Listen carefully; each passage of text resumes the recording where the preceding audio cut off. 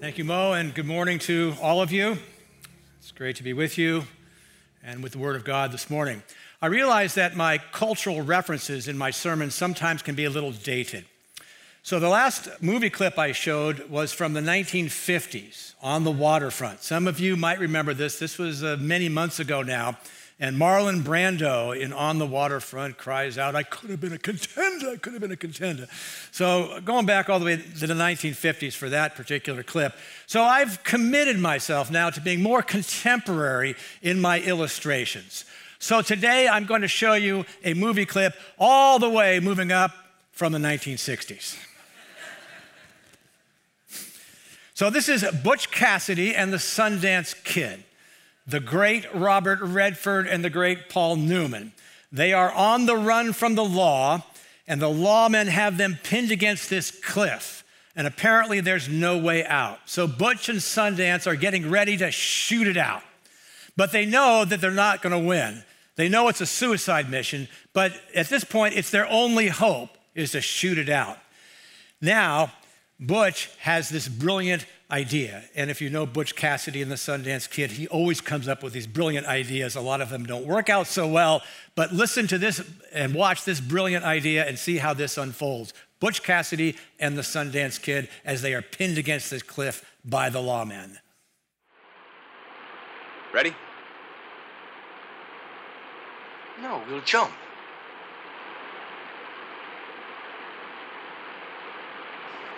The water's deep enough we don't get squished to death. They'll never follow us. How do you know? Would you make a jump like that and you didn't have to? I have to, and I'm not gonna. Well, we got to, otherwise we're dead. They're just gonna have to go back down the same way they come. Come on. Just one clear shot, that's all I want. Come on. We got to. Nope. Get away from me. Why? I want to fight them. They'll kill us. Maybe. You want to die? Do you? All right. I'll jump first. No. Then you jump first. No, I said. What's the matter with you? I can't swim!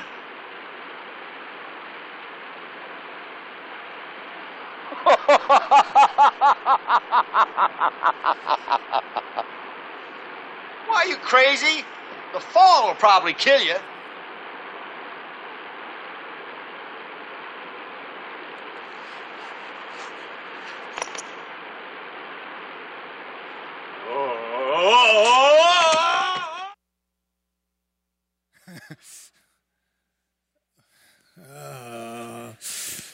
Well, there comes a time when you can't go back and you can't stay where you are.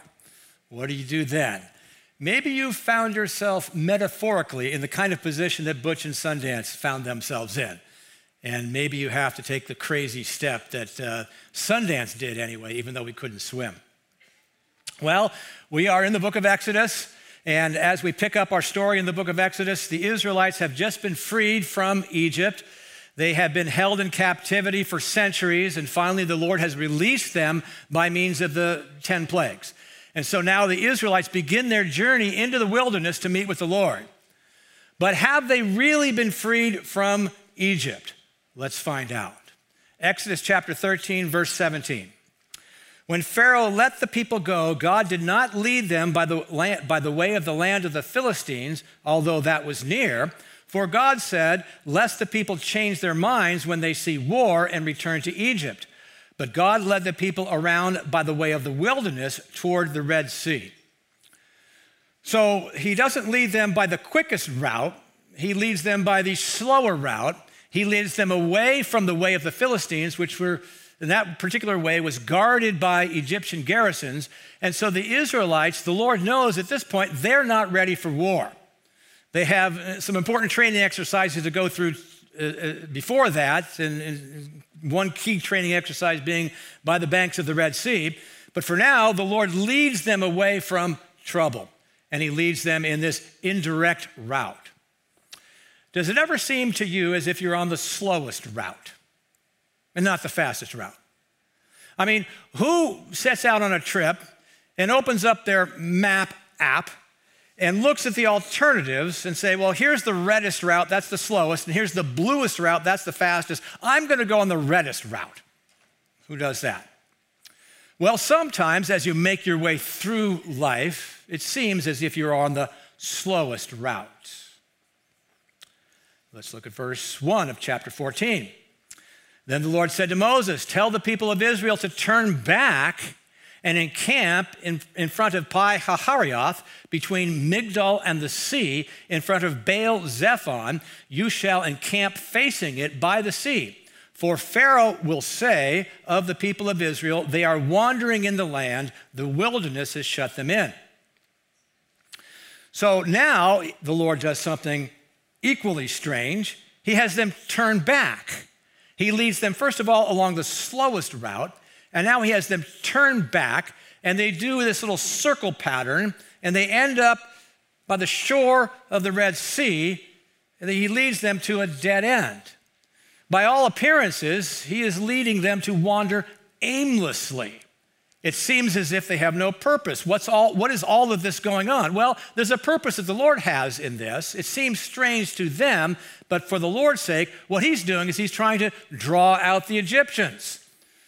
This ends up being good news, but it doesn't seem like good news to the Israelites. To them, it just seems as if they are wandering aimlessly. Does it ever seem, when you make your way through life, as if you are wandering aimlessly? Maybe you believe in the Lord, maybe you're trusting him, maybe you're following him or trying to follow him, but it seems as if you're wandering aimlessly. It seems as if there's no purpose to all this, and maybe you're even going in circles, and maybe you end up from time to time at dead ends. Well, the Lord's ruse has its effect, and Pharaoh and the Egyptians decide, what have we done? Why did we let these people go? We had them in bondage. We had them as slaves. They were serving our purposes. Why did we do this? They forgot all about the 10 plagues, and especially the 10th plague, the plague of the firstborn, and said, let's go after them. Pharaoh cannot let go. He is obsessed with controlling these people. He's a tyrant. He has his position of power. He can't let go of that position, and he has these people under his thumb. He can't let them go. He cannot let go of control. He cannot lose. He cannot accept defeat. There are people like Pharaoh in this world. They can't let go. They cannot accept defeat. They want to control people. They want to take the place of God in people's lives. They want to make the decisions for you. They want to tell you how to think and what to do. There are some people like Pharaoh in this world, and I'll bet there's a little bit of Pharaoh in all of us. We want to control our world, and maybe the best thing to do is let go. The best thing for Pharaoh would be to let go because he's on this self-destructive path. Chapter 14, verse 10, when Pharaoh drew near, the people of Israel lifted up their eyes, and behold, the Egyptians were marching after them, and they feared greatly. And the people of Israel cried out to the Lord. So now, what does the Lord do? He has lured the Egyptians out, and the Egyptians are chasing after the Israelites. The Israelites are trapped. They're pinned against the Red Sea. This looks like it's a disaster. So first of all, the Lord led them in a way that was indirect and inefficient. Then he leads them in a way that is seemingly aimless, and now he leads them right into a disaster. Does it ever seem when you are making your way through life as if the Lord is leading you right into a disaster? There's no way out, and you're trapped. Sometimes it seems that way, doesn't it? And by the way, how does the Lord lead here? I didn't read that part, but he leads them by these two pillars, the pillar of the cloud and the pillar of the fire by day and by night, and that's how he goes about leading them. Now, we don't have the pillar and the two pillars. They didn't have the pillars for very much longer anyway. What do we have today? We have the Holy Spirit. The Holy Spirit leads us today in a much more relational way than simply two pillars. So does it ever seem, if you're trying to follow the Lord, as if he is leading you in an inefficient way? Does it ever seem as if he is leading you in an aimless way? Does it ever seem as if he is leading you in a disastrous way? Now, let me ask you a few questions. Could it be, if you're not making the progress in life that you would like, that the Lord knows what you're ready for and what you're not ready for, and that he leads you away from trouble that you're not ready for? Could that be the case? You think you're ready for this. You think you're ready to make this straight way through life, but the Lord knows you're not ready for that, at least not yet. So sometimes the Lord leads you on the long way around. Could it be, if it seems as if you are wandering aimlessly, that the old saying is true, God draws straight with crooked lines? Could it be, if it seems like you're walking into disaster, that the Lord will make a way even when there seems no other way? Could all those things be true? It's possible, right?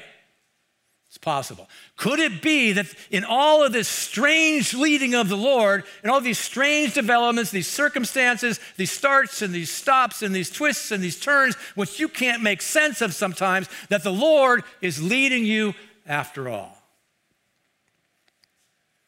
Well, how does Moses respond to all this? Verse 13. And Moses said to the people, "Fear not, stand firm and see the salvation of the Lord, which he will work for you today. For the Egyptians whom you see today, you shall never see again. The Lord will fight for you, and you have only to be silent." So the people are protesting against Moses and his leadership. I didn't read that part. They said, because there are no graves in Egypt, that you're leading us out here? And for them, it would be better, to die in the wilderness, or better to go back and be slaves than to die in the wilderness. Moses, though, comes back with a different suggestion. And the key word here is the word see. What do you see? We see that word 3 times in these 2 verses. Stand and see, look, watch. Watch what the Lord does. These Egyptians that you see now, you're never going to see them again. Stand and see, watch. Watch what the Lord does. It's what we need to do as well, right? We need to watch. We need to see. Watch what the Lord does. And why is it that the Lord leads us sometimes in these strange ways? Stops and starts and twists and turns and dead ends. Why does he lead us in such a strange way? Well, watch. Watch what the Lord does in this story, and let's see what we can learn from it. Verse 15, key verse in our text, by the way. Exodus 14, verse 15. The Lord said to Moses, "Why do you cry to me? Tell the people of Israel to go forward. Why do you, singular, cry to me?" Now, at first glance, this would seem to be a reference to Moses. Why do you, Moses, cry to me? But it wasn't Moses who was crying to the Lord. It was the people as a whole who were crying to the Lord. And earlier in the text, in the book of Exodus, the singular has been used for the people as a whole. So likely, this is a reference to Israel as a whole. Why do you, Israel, cry out to me? And then he speaks to Moses and says, tell the people to move forward. Question, forward into what? It's the sea. There's nothing but water. Move forward into the sea. Step forward into the sea, into the sea. Does that make sense? Would the Lord ask the people to do that? Well, they're kind of in the position where they almost have no choice because Pharaoh is breathing down their necks. The choice seems to be death at the hand of the Egyptians or to walk forward into a watery grave, death by drowning. Those seem to be the two choices. But because the Lord has offered this choice, it offers a glimmer of hope. Perhaps if they move forward, something will happen. Perhaps Moses doesn't know what will happen at this point, but he has confidence in the Lord. Move forward into the water. And the water represented chaos to the people of Israel. This is moving forward into the chaos. Now, this is suicidal. If the leading of the Lord up to this point seemed indirect and aimless and disastrous, now the leading of the Lord seems suicidal. Don Hudson is a professor, and he talks about how he had trouble in life moving forward into all of the chaos of his life. Listen to this. For years, I pretended I was adequate. but I was playing a game. There were in my past devastating circumstances that told me I was deficient. To admit such a deficiency, however, meant death for me.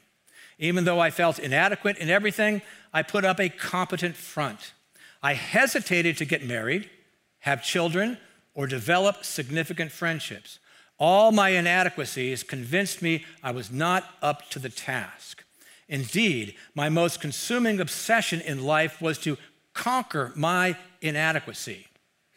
All my life, I begged God to remove the chaos of my world.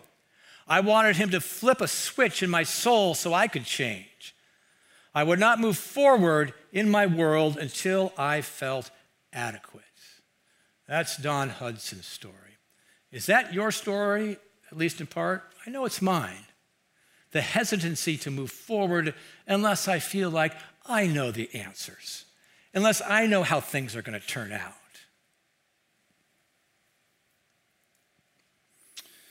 Maybe we don't want to move forward in life because the Lord doesn't flip a switch in our souls, because we don't feel adequate to move forward and to face whatever it is that is out there. And the Lord says, this is really interesting. The Lord says, why do you cry out to me? Now, we have ample evidence in the scriptures that that's a good thing to do most of the time, to cry out to the Lord. The psalmists are crying out to the Lord all the time. And here the Lord says, why are you crying out to me? He says to Moses, tell the people to move forward. Well, maybe there comes a time when it's time to stop crying out to the Lord and to move forward. We cry out to the Lord, Lord, save me. And he says, move forward. Save me, move forward. Save me, move forward. Move forward into what? How can I move forward into that? The Lord says, move forward. There comes a time when you can't go back and you can't stay where you are. And the best option is to trust the Lord and to move forward. And when the Lord is really, really gracious in your life, he's going to close off some of the other options. And the best choice is going to be to move forward. It's almost as if you have no other choice but to trust the Lord and to move forward. For example, I shared a few weeks ago that when I was an editor of a newspaper in Los Gatos, I was fired because the publisher had a different vision for the newspaper than I did. And so at that point, I couldn't go back. My services were no longer required. I couldn't really stay where I was. Oh, yeah, I could have done that. I could have just sat by the phone and waited for some newspaper to call me because my services, of course, would be required. No, I couldn't do that. I had to move forward. I had to write back then, resumes and everything, send them out, mail them, make a phone call. I don't know how you look for a job these days, but anyway, it was different back then, but I had to do it. I didn't want to. I was comfortable where I was, but the Lord kicked me out. I couldn't go back. I couldn't stay where I was. I had to move forward. What's the chaos in your life? Is it relational? Is it familial? Is it financial? Is it everything? Is your whole life chaos? Are you looking out at what seems to be a sea of expectations that you have no idea how you're going to meet? Is that the chaos? The chaos of expectations. What do you do when you look out upon a sea of chaos? Maybe the best thing at that point is to step forward, step into the chaos. Move toward her. Move toward him. Move toward them. Even if you have no idea what's going to happen. Even if you have no idea what they are going to do. Even if you have no idea how you're going to pull off any of this. Move forward into the chaos, trusting the Lord. Are you afraid? It's okay. Listen to Larry Crabb. We realize there is no code to follow in the arenas we determine to enter. There's no code to follow. You can move forward, but there's no code. But it creates a sense of anticipation. Is that possible? God gives courage, not the sort that stills trembling legs, but the kind that helps us move forward on them. Courage is not the absence of fear. Courage is moving forward into the fear, even if you're moving forward on trembling legs. So how does the Lord respond to all this? Verse 16, Lord speaking to Moses, lift up your staff and stretch out your hand over the sea and divide it, that the people of Israel may go through the sea on dry ground. Oh, come on. Get off it. I'm gonna lift up my hand and the staff and the sea's gonna part. Well, that's a little bit different. But we're sort of out of options at this point. So maybe that's what Moses should do. Well, then the Lord proceeds to promise Moses and the Israelites that the Egyptians are going to pursue them. If the sea actually does split and they're able to go forward into the sea, the Lord's going to release the Egyptians. He's been holding them captive in a certain way, but now he's going to release them to let them chase after the Israelites into the sea. Now, he keeps promising this.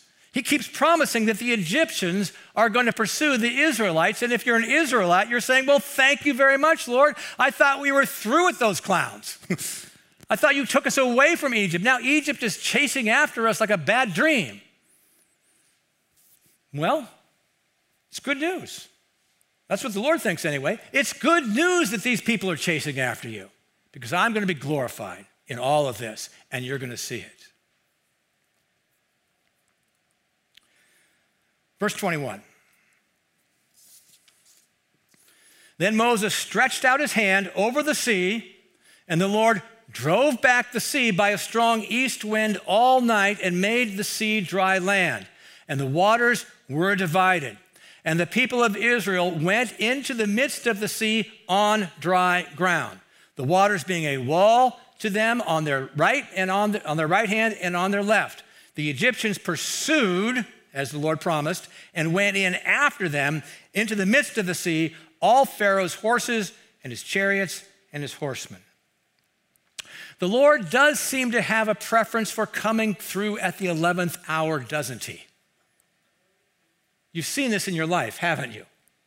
You've gotten to the point where, God, how is this going to work out? I've tried everything else, and boom, something happens, and the Lord does something. Why is that? I think it probably has something to do with faith, don't you? He wants to build faith. He wants us to trust him. So, yes, the sea parts unbelievably, and the Israelites are able to walk through on dry ground. Not mushy ground. They're able to walk through dry ground. As they moved forward, the sea parted. They're able to walk through on dry ground, but it takes steps to continue walking through. Why? Because you've got a wall of water to your right, and you've got a wall of water to your left, and you know that those walls could come crashing down at any point. You have no power to hold up the walls of water. You know that it's the Lord who is holding up those walls. Therefore, it takes faith to keep walking forward. But they have a little bit of incentive. Why? The Egyptians are on their tails. Good news. The Lord's helping them here. The Lord's helping them have faith by bringing out the Egyptians to chase after them. Same thing happens in your life. Well, now, next, the Lord throws the Egyptians into a panic. And so they really are just all confused by what's going on. The Israelites are able to walk through on dry land, but then the Egyptians, they get all confused because of what the Lord does. Look at verse 25, how they respond to that. And the Egyptians said, "Let us flee from before Israel, for the Lord fights for them against the Egyptians." The Egyptians are getting it. They're seeing the power of the Lord, but they saw it all before. Now they're seeing it again. And they cry out, "The Lord is fighting for them against us." They realize that they are in over their heads, literally and figuratively. Verse 26. Then the Lord said to Moses, stretch out your hand over the sea, that the water may come back upon the Egyptians, upon their chariots, and upon their horsemen. So Moses stretched out his hand over the sea, and the sea returned to its normal course when the morning appeared. And as the Egyptians fled into it, the Lord threw the Egyptians into the midst of the sea. The waters returned and covered the chariots and the horsemen. Of all the hosts of Pharaoh that had followed them into the sea, not one of them remained. But the people of Israel walked on dry ground through the sea, the waters being a wall to them on their right hand and on their left. Now the Egyptians who cried out to the Lord, or didn't cry out to the Lord, but they cried out and they said, the Lord is fighting for them and against us. They would not have also said, as the waters of judgment crashed around them, well, you know, all religions are the same. They would not have said, as the waters of judgment crashed around them, that it really doesn't matter what you believe as long as you're a good person. They would not have said, as the waters of judgment crashed around them, well, you do you. No. Their confession in the middle of the sea means this: you must worship the God of Abraham, the God of Isaac, the God of Jacob, who is now revealed in Jesus Christ. You must worship that God and now put your faith in Jesus Christ, or you will perish. So if you don't believe yet in the Lord Jesus Christ, what you need to do is you need to turn from whatever it is that you think is doing it in your life, and you need to put your faith in Jesus Christ and invite him into your life. Notice, the Lord does not remove the chaos. The sea is still there. They just have to walk through it. Usually, he does not remove the chaos from your life. You just have to walk through it and trust him step by step as you make your way through, knowing all the time that you have to trust in the Lord, because if it's not the Lord who's holding up those walls of water, you're a goner. Faith. Trust the Lord as you walk into the chaos, that those walls of water, so to speak, won't collapse. Something did shift for Don Hudson when he had a child. And that child was 1 month old, and he thought that child was dying. And he recognized he didn't have what it took, but something began to change, and he began to commit himself differently. And he envisioned at that point, and his child didn't die, but he envisioned at that point sort of what kind of story would he want to tell at the end of his life. He was living a certain kind of story, bound in fear, not moving forward, afraid of things. Because he was afraid of things, he wasn't moving forward into those things. But he wanted, by the end of his life, to be able to tell a different kind of story. And here's what it is. My story will not be about a God who removed the chaos from my life. My story will be, in essence, that in spite of this, and in spite of all the obstacles, confusion, and fears, I trusted God. I will say that he never took away my insecurities, but by his grace, I found courage to trust him anyway. And look what he did through me. Can you believe it? He used my weaknesses, all of them, to bring glory to himself. Is that the kind of story you want to be able to tell about yourself? I hope it is. You can start now by stepping into the chaos, and you'll have that kind of story to tell. Step into the chaos, even on trembling legs, and trust that the Lord will make a way. So why does the Lord lead us in such strange ways? He leads us in indirect, inefficient ways. He leads us in seemingly aimless ways. He leads us in seemingly disastrous ways. Sometimes he even leads us in seemingly suicidal ways. Why does he do all of this? Maybe it's to get us to the place where we have almost no other choice but to trust him and to step forward and to watch what he does and to see his glory and to see his power and to worship him and have faith developed in all of this. Step into the chaos, watch what he does, then what? Verse 30. Thus the Lord saved Israel that day from the hand of the Egyptians, and Israel saw the Egyptians dead on the seashore. Israel saw the great power that the Lord used against the Egyptians, so the people feared the Lord, and they believed in the Lord and in his servant Moses. Remember, the key word back in verse 13 was see. We saw it 3 times in verse 13. You will see this, you will see that, you will see. And now we get to the end of our narrative, and the verb see appears again, but in the past tense. They saw this. They saw what God did to the Egyptians. They saw the great power of the Lord. Why did they see it? Well, one of the reasons is they stepped forward into it. They stepped forward into the chaos, into the sea. Then they saw the great power of the Lord. And notice, now they fear the Lord. Earlier, fear was used of what? Of their fear of the Egyptians. They trembled because of the Egyptians. Now that fear has been replaced by a holy fear of the Lord, and then they also believe. Notice the progression. Step, see, believe. Now, the first step is a belief step also. You are stepping forward in faith, but as you step, you have the opportunity then to see the power of God and then believe. Then you believe in him. Maybe you believed a little at the first, you believe more at the end.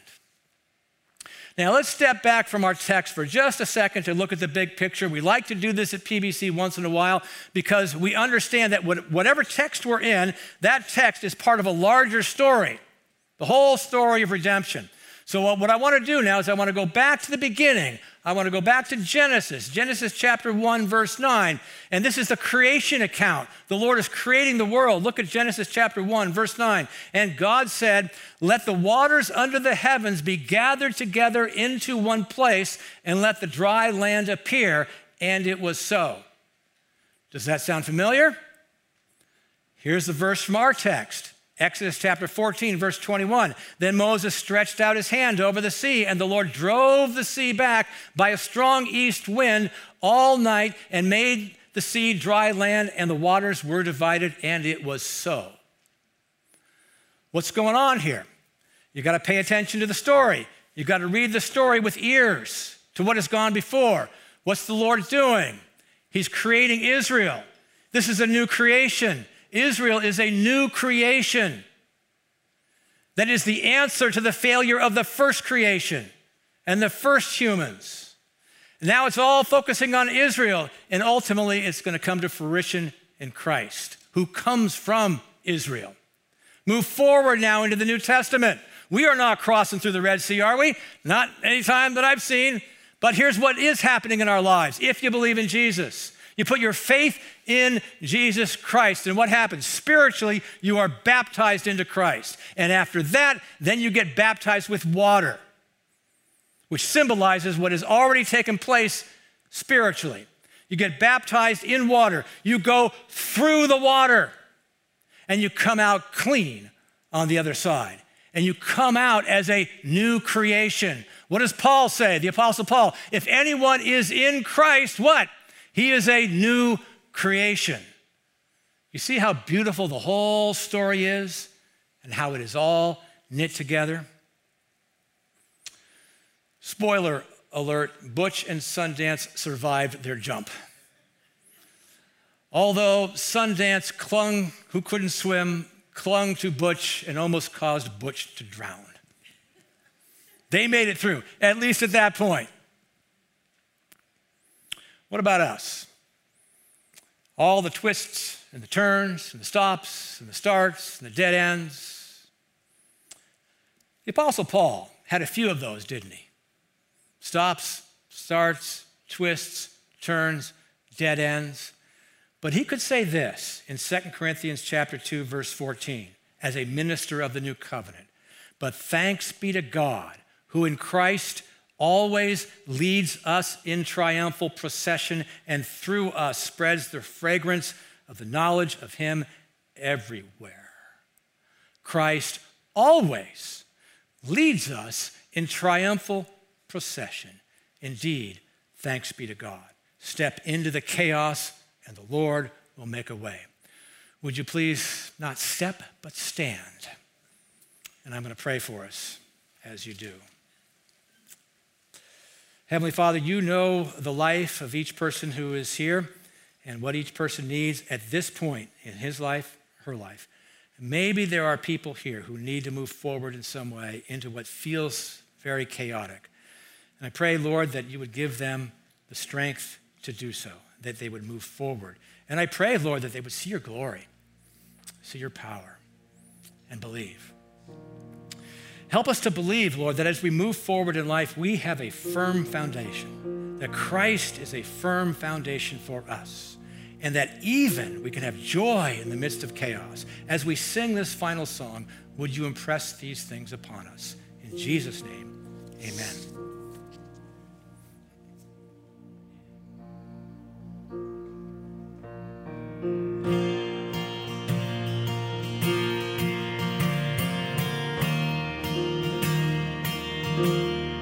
Christ is my firm foundation.